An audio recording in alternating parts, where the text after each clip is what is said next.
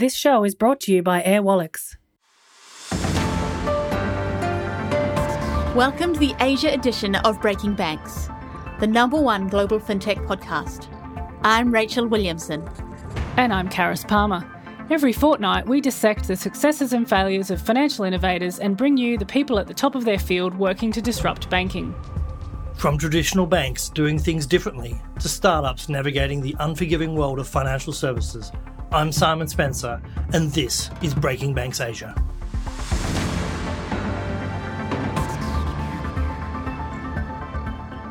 Welcome to Breaking Banks Asia. I'm your host, Rachel Williamson, and in this episode, we are talking trust, how banks have gained it and lost it, and how fintechs are trying to fill the trust gap. We're fortunate to have two of the best in the business today with our guests, Joe Mikleus and Luke Latham.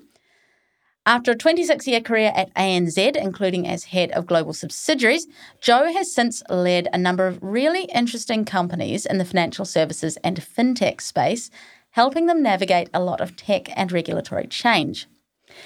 Now she serves on the boards of payment and loyalty platform Yondr Money and a machine learning company, CorticAI, and she's an executive director of the RegTech Association. And to trade tales of dealing with big waves of change and helping grow businesses, we have Luke Latham, GM for Australia and New Zealand of multinational fintech Airwallex. Prior to Airwallex, Luke has had a long career in strategy and product management at firms including Microsoft, Groupon, and Amazon, and most recently as COO at grocery delivery business Milkrun. Welcome to both of you. Thanks, you. Rachel. Thank you. I'd like to start with a recent Forrester Index report, which suggests that trust in banks in some markets in the Asia Pacific is at an all-time low. I would think that would give fintechs and neobanks a red-hot shot at stealing bank customers. So, Luke, Joe, what are the key elements of trust when it comes to banks and financial services as you see them? And by this, I mean things like transparency or likability. Right. Well, from my perspective, I think trust really defines, in some ways, a license to operate. And so it's quite a complex thing to track and measure, but really worth organisations understanding how to build trust in their organisations. And it really does kind of come from lots of different areas. I think you mentioned the Forrester Index. I think they measure like a bunch of different areas. Transparency is really important. I have found making sure that you're reliable, that you're competent, you actually know what you're doing if you're in a face-to-face kind of advising type role. So these are all really, really important. The thing about trust is that it can also be a really strong mitigant, if you like, for disruption. So if things go wrong and you have a customer base that really trusts you, you're able to bounce back a lot quicker than if there is no trust in your organisation. So that kind of helps with sustained growth and that sort of thing. So, yeah, I think it's a really important foundational element. That's a really good point about disruption and coming back from those stress or danger points. Luke, what are your thoughts on this? Yeah, I think financial services with the advent of fintechs has kind of undertaken this transition from a traditional borderline utility-esque service to a tech-led customer experience anchored business model. And I think that has changed the perspective of new entrants into the sphere about how they can audit and respond to perceived customer trust. And to the earlier point, I think trust is hard-earned but easily lost. And in my experience, across a number of growth and particularly digitally oriented businesses, a lot of trust is earned with customers in the way that you handle when things go wrong. And I think traditional financial services providers, again, coming from their roots, haven't necessarily built the muscle for that level of proactivity, intent, and responsiveness to the customer experience when things that may or may not be out in their direct control go wrong, but it's still their name against it. And so I think an opportunity in the new wave of financial services is to be extremely intentional about investing in that customer experience and take a level of authenticity, ownership, proactivity about putting your hand up when your service level does fall short and show a level of intent about getting it right. And that's really what entrenches a customer relationship, because they have faith that, well, with this level of responsibility, I'm confident that if things do go wrong, this is the firm that I want to partner with to navigate that complexity. Luke, do you think that practice and these sort of trust elements like transparency and competency, likability and so on are culturally specific? How do you build that level of trust and maintain that trust when you have different cultures who may value different things? Yeah, it's an interesting one. And I think ultimately we need to separate the foundations of the service being provided and the interaction with the customer. And I think the nuance or the cultural specific orientation probably needs to come into the way that there is a direct interaction with the customer. Obviously, if you're building a technology or a digital platform that spans across borders, a degree of localization in terms of experience and obviously language and the real basic foundational things of operating in multiple countries, including compliance and all the regulatory obligations, are table stakes. But at the end of the day, the voice or the cultural adjacency that the customer feels from the provider will come when they have a direct interaction with them. And so ensuring that you are building a business that is as diverse and ideally locally aligned to your customer base is really important. And that's why, while Airwallex has invested in this global network of infrastructure, which was largely built out of our origin in Australia, we haven't hesitated to expand ourselves globally and put ourselves physically in the locations where we're serving our customers, because that's the only way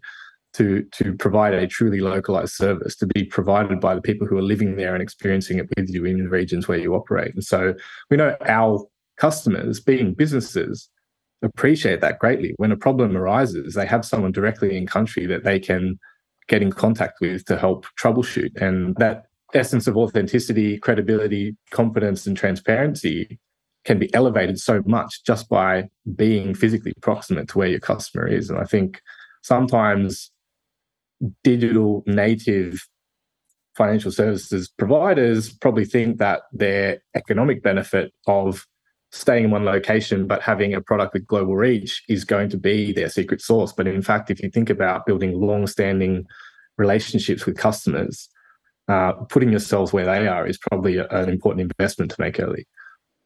Putting the customer at the centre of any growth strategy is probably the most important thing. And understanding the local nuances, super important as well, because each geography is coming from a different start base, a different history, and in financial services, a different level of maturity. And so trust for cash in one economy might be really high versus another economy might be really low. And so you've got to bring all of those things into consideration, I guess, when you are launching a proposition in market. Yeah, I found it really interesting reading this Forrester survey. It was saying things like that Chinese and Indian consumers have relatively high levels of trust in their banks. And yet we know that China is this epic location for fintech innovation. And yet people in Australia and Singapore do not trust their banks. Luke, how do you see these attitudes playing out within a global business? Yeah, look, obviously the bulk of my working experience and being from Australia, I think in terms of my own cultural alignment to the sector is probably best informed there. And I mean, it's no secret that we're operating in one of the most concentrated, competitive and profitable banking sectors in the world, right? And the average Australian's journey with the banks is probably one, frankly, underpinned by cynicism and obligation, because it's their gateway to the Australian dream. You know, get yourself enough of an economic base to burden yourself with enough debt to get the house of your dreams, right? And, you know, then you navigating all of the lifestyle constraints and complexity that comes with that. Meanwhile, every quarterly earnings announcement says you're contributing to one of the most profitable sectors in the world. I genuinely believe there is an element of cynicism and, to a certain extent, a question around incentives. Like, we're engaging in the perpetuation of this traditional Australian dream narrative that is the complete bedrock of an incredibly profitable banking sector that doesn't really appear to be reinvesting those resources back into the experience of customers. And I think that bias will be taking into our platform operating in a business standpoint. Like, you can't help but take your own perception of those operators in the sector into the way that you conduct yourself as a business. And I think that is particularly true of our origin story is largely weighted in assisting small and medium businesses to access global markets, to get really economical rates on foreign exchange, and some core banking technology as well. Now, the platform has greatly expanded from there, and thankfully we're now very enterprise relevant, very sophisticated technologically, and we're serving some of the largest enterprises in the world. But if you ask SMBs, like, have they been able to get the time of day at the bank to help them build their business and help them achieve what they want to as an operation, they're not really getting a response. And so I think in Australia particularly, the banking sector has missed an opportunity to, with all the resources they have in abundance, reinvest that in the customer experience and start building a service, building products that are responsive to the needs of their customers. And in a number of contexts, that relates to business customers where they've been completely underserved up until recently, and there just haven't been alternatives. And look, I think our observations of adoption in some of the other markets you referenced in the Asia Pacific region, without speaking intimately, I do believe some of that framing of the foundational relationship that the consumer or the operator has with the bank will inform their level of trust moving forward and their rate of adoption for new technology as well. And I think a lot of the time that is as much attached to the service being offered and the problem being solved as it is who the logo is, who the bank is, right? Because if you're a licensed provider, you've been given the tick of the box by the regulator, and people have a decent experience with you as a consumer, it doesn't necessarily mean you're solving a problem for them as an operator. And I think that lens and working backwards from the customer experience and the problem they're trying to solve has been a differentiator for us. And, if customer adoption is a proxy for level of trust, then the Chinese, Southeast Asian markets are some of the fastest growing markets for Airwallex globally. And so there's certainly a compelling story emerging there. ANZ was one of the few Australian banks to succeed with moving into other markets. So are there any lessons on trust that you can talk about there, Joe? Yeah, I was just reflecting on what Luke was saying, and yes, putting my own lens of ANZ's experience. Interesting how, we're talking about saturated markets, lots and lots of players, lots of commoditization of banking products, and yet the customers feel unserviced. So it's almost like a paradox, really, that you've kind of got so many players, so much commoditization of banking products, and yet customers don't feel like the banks or financial services providers actually know and understand them deeply enough for them to kind of warrant 100% adoption or whatever. So I think that's particularly prolific in some parts of Asia, like Singapore is a great market where most people have 10 credit cards in their wallet. They're just shopping for loyalty or that kind of thing. So it's really tough. So it's really, really important to dig deep and understand what your points of differentiation are and how do you get close to your customer while kind of maintaining that cost to serve, one-to-many type approach. And I think you can only do that through technology, but you have to do it really, really cleverly. And I think the other thing I would say about that is that I don't think you can have an incremental approach. So say you've kind of fallen behind relative to others. I don't think it's a matter of catching up that's going to see you win. I think you have to almost have like a 10x type approach. So how are you going to be way better than everybody else in order to garner the benefits of being trusted? And the benefits are really huge. They're more share of wallet, more revenue. You have better engagement, more advocacy. You get forgiveness if something does go wrong, and kind of you have brand recognition and brand benefits that are attached to that. But the investment to get a 10x, especially for large players, it's really hard to justify because it's much easier to just kind of keep on that level of mediocrity or, middle of the pack and be good enough. But I think the real benefits are actually when you kind of try and be an exemplar in the space. So we've talked a lot about trust here. And a little bit about how fintechs like Airwallex and others are exploiting that. Jo, for fintechs generally, a lack of trust in banks is a good thing, as it's a space that you can step into. But are you actually seeing that happen? Are fintechs filling the trust gap? Yeah, it's an interesting one. I think the stats would say that trust in fintechs is actually lower than trust in banks, but perhaps the trajectory is going in a positive direction for fintechs and a negative direction for the banks, but it hasn't kind of crossed the threshold yet. So there's definitely a lot of work to be done, because fintechs, what they don't have is brand and legacy to draw on. So they have to compensate for that in other ways. Obviously, they can do that with beautiful technology and an amazing experience. And a lot of fintechs do a great job at being radically transparent as well. And so there's that's one element that helps engender trust. But I think probably the other thing that fintechs have to think about, and the good ones do this well, is that they do it well beyond their product. So they're thinking about, how do I innovate? What is the experience like for my employees? Because they're at barbecues on the weekends. They're talking about the brand and the product and the service. How are leaders perceived in the marketplace? What are they choosing to talk about in public forums and that kind of thing? I spoke before about what your response is like, so how you conduct yourself. And that extends more than the product as well. It probably extends to areas such as sustainability, like how are you supporting minority segments within your customer base. I think all of those things a fintech needs to get right to compensate for the lack of, track record or history, and really win trust that way. And then kind of backfill, if you like, the legacy component. And Airwallex is probably in a great position now. You jump that hurdle now. You've got scale, and so you've got some brand now that you can fall back on. I suppose it's a great use case.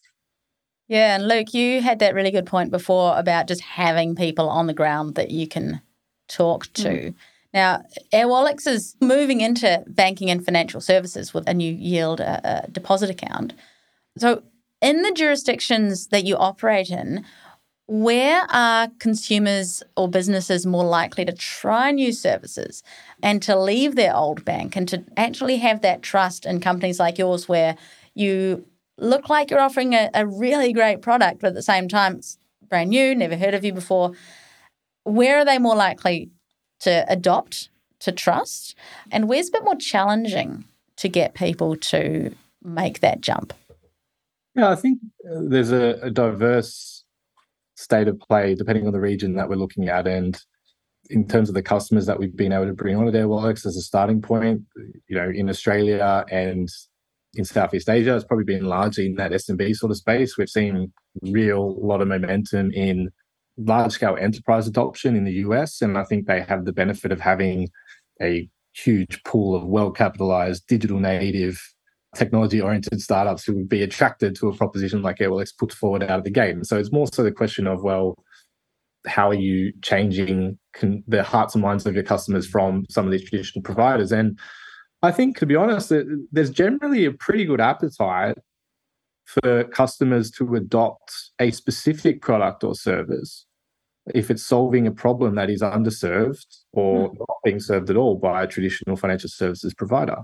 This yield launch for us is a really exciting one in that sense, because we're offering incredibly competitive rates for AAA rated securities with no lock-in and no break fees. Like, in terms of accessing that sort of rate on your working capital, on your business money, and having immediate at-call access to it, while having one of the best rates in the market, that is a service differentiation. And so I think having a compelling enough proposition is getting the attention of the customer as a starting point, and then it's on you to deliver. And so starting from the service level and what you're actually promising is great, and it's a good starting point. But ultimately, trust is built with customers from delivering on what you say you're going to deliver. And for the most part, I would say, while over 70% of Airwallex's customer base are using the platform in more than one way. So we have a really diverse array of software, financial products and APIs that enable you to perform any of your financial or money management requirements in a global setting. So collections, management, now earning in treasury management, and then payouts, and the technology to enable you to adopt that in any way you need to, including embedded into your own digital properties. And so do I necessarily think we have a significant hurdle getting customers on board for that one use case? Not really. If it's a truly differentiated use case, and frankly, a lot of the technology that we provide enables the consumption and production of financial products that isn't available in a traditional financial services setting. It's a different question from saying, are you going to go all in on a fintech versus still having a foot in the door of your traditional bank, whether that's a risk mitigation strategy, whether that is a product-related strategy for gaps that exist in the fintech sphere. But I also think the administrative tax of moving, people are scarred from that. And if you think that the experience of onboarding yourself with a fintech is the same as the last time you had to set up a bank account, particularly if you're trying to operate globally, like that's probably enough for people to not entertain it at all. Like I remember when I moved to the States with a Fortune 10 company, it was impossible for me to open a bank account.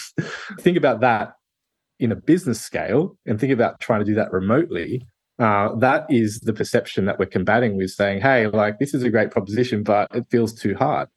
Now, the other thing I think people are a little bit perturbed by when it comes to their perception of fintech is that there are so many differentiated offers out there and so many that seemingly do one thin slice of a holistic financial offering. And they're used to, I can have a one relationship with one bank and they're going to solve all my problems for me. And if there's anything on top of that, I'll find someone else.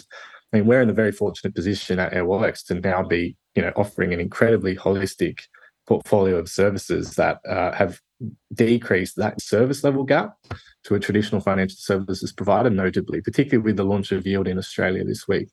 And so I think once customers open themselves up to the idea that they are true alternatives that solve all of their problems, and frankly, one of the most understated benefits being that the ability to onboard yourself as a customer with a product like Airwallex that is digitally focused, that is trying to remove all the friction and inefficiency that traditional financial services has afforded you when you're trying to get started, that is almost reason enough to give it a go. And then one of my biggest areas of focus is, okay, as you said, we have a platform, we have a great brand now, we have a really compelling product offering. I spend a lot of my time with customers who are already with us and pulsing, are we delivering? Are we actually delivering what we say we're going to deliver? Because I believe that is where the trust is really built. And that magnification effect that you're referring to is absolutely true. I think to Joe's point about like it's not enough to operate sort of in the status quo, and there needs to be a significant non-linear shift in the way that you go about things. That might be true, but at the end of the day, it's about the discipline. It's about every day coming up with a maniacal focus on the customer experience and making sure that you go back to that every single day. And that is the mantra of the team that we're building here at Airwallex. And I think that will yield as much for us, no pun intended, as any product launch that we come up with in the next couple of years. They're going to want to partner with us because of the experience they're having as a customer. Just going back a little bit and touching on that point you made about this perception of lots of fintechs offering one thing in the market. On Breaking Banks Asia, we've talked about this in an earlier episode about when does a fintech become a bank? And I guess the question is about perception. Do you want to be perceived as a main bank proposition or as a fintech with most of the products that a business needs? Now we'll take a short break. Are you tired of your business's money sitting idle in traditional banks, earning minimal returns? Introducing Airwallex's groundbreaking new product, Yield. Picture this, more than double the expected rate of return compared to those big old-fashioned banks. Earn on your Australian and US dollar balances without having to find a foreign bank, nobody else is offering that today, and do it all without minimum lock-up periods or term deposits. But that's not all. Airwallex is a lot more than Yield. Whether your business needs to accept online payments, send instant transfers, manage corporate expenses or more, Airwallex can help. Their platform takes the friction out of your financial operations. Visit airwallex.com.au and discover why businesses all over the world, like Qantas, Brex, Shine, Xero and Afterpay, trust Airwallex. General advice for wholesale clients only. Read Airwallex Capital's Yield PDS. Terms and conditions apply. And we're back. You guys are both customer experience people or deeply involved in this element of fintechs. I'll start with you, Joe. How do you build trust into software from the bottom up? And given our conversation about different cultural expectations of trust and what people want from their fintechs, how do you design a cross-border platform that caters to that caters to different values that people actually have? Good question. When you boil it down, I guess there's a few fundamental things, no matter where you're operating in the world, that as a new player, you have to overcome. So I spoke a little bit before about, lack of brand. And so that fear of unknown. And we're dealing with money here. So, putting one's money into a player that is unknown, I think that's one of the biggest areas that any fintech has to overcome. And then there's probably a couple of ones because of the sector that we operate in financial services, and particularly with what's happened over the last year or so with scandals and bank collapses in the US and that kind of thing. And so that actually infects the entire industry, whether you're an incumbent or a new player. So that's really important. And then data, cyber, some of those breaches that we've seen, they're all kind of aspects that if you're building from the ground up, it kind of informs the approach that you need to take. And that is that you have to have your security practices and compliance built in. I'm a massive, massive advocate for designing it into the platform rather than what a lot of larger players do is they kind of overlay compliance and security over the top of their products and services. And that just adds friction to the process, and it actually adds risk to the process as well, because there's more chance of things going wrong because an I hasn't been dotted or a T hasn't been crossed. Whereas if you're designing it into the technology, and I guess that's why I got involved in the RegTech Association so early, is because there is technology around to actually achieve all objectives, beautiful customer experience, a more secure and compliant offering, and a technology offering. So that's really, really important. You've got to have those foundations really strong. I have seen some fintechs who think that they can corner cut on security and compliance. You don't get away with that for very long. If you've got ambitions to scale globally, that is putting you on very shaky grounds, very shaky footing, and actually will eventually crimp your ability to be able to optimally grow. Well, so it's much FTX better is the ultimate case study in that particular example, aren't they? Yeah, right. So when your foundations are shaky, at some point, the building's going to crumble down. But designing it into the technology so it's efficient is really, really important. And then I think the way that you engage with your customers, there are things that you have to do. So if you're doing two-factor authentication, for example, is there an opportunity to educate in the process? Why are you doing it? What's the tone of voice and the language and the way and the style that you actually talk to your customers? I think that's really, really important. And use your position as an industry expert, and your company is an industry kind of expert. How can you spread and share knowledge? And so the customer is feeling like this is not a one-sided transaction here. This is an equal footing. I've got an organisation who is interested in making sure that I'm making informed, well-crafted decisions. And then I guess bringing all of that together really touches on something I'm quite passionate about, which is customer-led design or human-centred design. And so using the principles of human-led design to design the outcomes for customers, the product that you actually get into market, and then the ongoing kind of touch points and feedback loops that you're getting from customers to make product improvements as well. So I think they're the types of things, I suppose, when you're building from ground up that needs to be factored in. I would echo a lot of that sentiment, and I think particularly around not trivializing the sensitivity of being in the business of money movement. It's one of the most sensitive industries you can operate in, especially as a new player, and especially if you're talking about cross-border. Like a lot of our customers, it could be the first time they are transacting with an overseas supplier, an overseas customer. Like the last thing you want to do is create an experience for them that is uncertain, where they don't have full transparency of what is actually happening to their funds and what that journey is going to look like. And, we care deeply about that. And I think it starts from your internal principles. As Joe said, we have a philosophy here that the quality of our internal tools will dictate the quality of our external tools. And so, that, as well as one of our core operating principles or values being champion craftsmanship, holding a really high bar for the efficacy of your products and their ability to deliver is, going to reinforce that trust factor with your customers. And I think, look,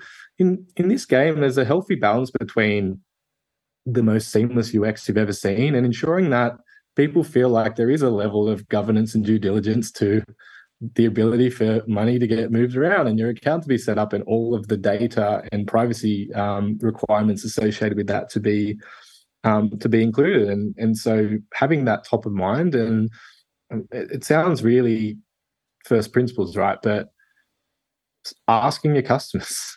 I spent a lot of time at Amazon, as you called out, and they have an ethos of starting from the customer and working backwards. And that's actually how they start to design products, not how they go through the journey, and they don't ship stuff and then ask for feedback. They literally start from what does the end game look like in the eyes of the customer, and how do we work backwards from that in terms of how we design. And I guess the reason that I'm feeling very much at home in a place like Airwallex is there's a very similar philosophy when it comes to how products are designed. And we not only actively solicit feedback from our customers on what their needs are and what gaps they see in our current service offering, whether that be compared to other players out there or just aspirationally what they would like to see in Airwallex. And we even have some programs where we're inviting customers to partner with us and co-build. And that way, they are tangibly involved in the net outcome of the design process. They're going to be incredibly invested in the success of the product and feel like that there is a two-way channel of communication to ensure that their needs are going to be built into the future roadmap. And at our scale, that's not easy for extremely large-scale organizations to do. I think the right intent can be there, though, to ensure that they're starting from the customer experience and working backwards rather than, operating internally and expecting everything to land in the way that you would expect from a usability standpoint once it reaches the customer. And that probably enables us to capture a lot of the nuance that we need to deal with dealing with such a global and cross-border customer base. And how do you as a company facilitate a customer co-build of a product? Can you talk a little bit about how you actually make that work? Yeah, it's a newly evolving space, and obviously select customers are involved who have the right size and scale of operation to make it meaningful, who have the right intent about what the use case is. And ideally, they're already familiar with and using Airwallex, and it's a great way for them to continue to build their reach with us as a partner. And, we're lucky, as we called out at the outset of this conversation, we have a geographically dispersed field organization that exists to engage with and serve the needs of our customers. And then leveraging that presence and pulling that back into some level of central program management is actually not that taxing an exercise. I think obviously not every single customer's very specific list of requirements are going to be built in, but if you can solve for the mission critical ones, and perhaps more importantly, identify where there are shared and obvious patterns between customers in different parts of the world in different operating models and jurisdictions, that's when you're going to know you're building a universally appealing product. And so those feedback loops for us are going to be incredibly important in the way we continue to design. It actually uncovers things that you didn't know were problems for customers as well. And I think when you do that really deep, either co-creation or really deep customer research to kind of understand the pains that, they've got a job to be done, how painful is it to do that job, and how much gain do they get by using you as the facilitator to undertake that job for them, you can uncover a lot. In my last corporate role, was running the insurance business at Latitude, which we were either going to reinvent it or divest it. We did end up divesting it, but as part of the reinvention process, we did a huge amount of global customer analysis and just really trying to understand, I suppose, what customers were looking to achieve when they took out an insurance policy, what problems were they looking to solve. And we unpicked some really interesting insights like, well, there was a deep lack of trust for insurance companies. So how do you overcome that? There was a bit of a lack of trust in the process. So you put me through the ringer, you get me to sign up to a policy that is not in plain English and really hard to understand. And then when it comes to claim time, you put me through the ringer again. You don't understand. It's in my moment of highest stress because I'm making a claim because an event has happened. And you don't know anything about me, you don't trust the paperwork, you're not kind of thinking about my state of mind, all of those kind of things. Now, when you start with the customer, you can actually design a product that caters for those things first and then addresses the policy kind of second. And it's almost the reverse of how most financial services organisations think about product. And normally they create a smart product and then they overlay a CX or a UI overlay. I would argue that really understanding the customer will actually give you insights to create that competitive advantage and to build that trust because you're thinking about things from their perspective, not from the provider's perspective. In some ways, this feels like a privilege that is accorded to startups. As you said earlier, Joe, about why would we spend 10x in order to win back trust when we could just continue on this flat plane of mediocrity? Luke, you've worked in startups. Milk Run was your most recent, a delivery startup that burned out as brightly as it shone. And Joe, you work with small companies now, I understand. How do you build trust in a new brand? Does it come down to reaching out to those customers right now and taking that time? Or is it a combination of things, or is it something else? Yeah, I mean, Milk Run was an incredible brand, and I think irrespective of the journey, and there was an exit. It wasn't the way that we wanted it to happen at the outset of the journey, but I mean, to this day, the brand is still so entrenched in really loyal customers who, despite the new owners and operators, they're still loyal. They've noted some change in the way the service operates and their perception of it. But Milk Run, for our listeners, was bought by one of the major supermarkets in Australia. Look, I think what Milk Run did incredibly well at the outset was create the brand and make it known, right, and have an identity attached to it. And so what you stand for as a brand and as a company, I think, is really important, and you need to invest in conveying that. That is a renewed area of focus for us at Airwallex, where those who have a really well-defined use case for the platform have found us and have leveraged us and adopted at scale. But the masses probably still aren't aware of who we are, intimately aware of what we do. And so, really doubling down on that brand and awareness for us is going to be an important focus over the next couple of years, particularly as what should be a celebrated Australian startup story. And is to some extent, but probably not to the same extent as you would say some of the other unicorns that are born out of Australia have been publicised. And the other is, I think it goes back to what I touched on earlier, is there needs to be an incredible level of focus and investment on delivery. And that's no pun intended for the business model, but it's, are you establishing audits in place really early on that say, are we showing up and delivering what we say we're going to? Whether that is in terms of the quality of the service, whether that in terms of, in this context, the speed of the delivery. I used to have audits in the business and core metrics that would be looking at how often are we hitting the estimated delivery time? If we're not, what are the contributing factors to that? Where we're not, are we directly outreaching to customers and making sure we're educating them on the context behind it, taking full responsibility for that outcome and ensuring they understand our intent for the path forward is that this isn't the status quo and that we're going to do better.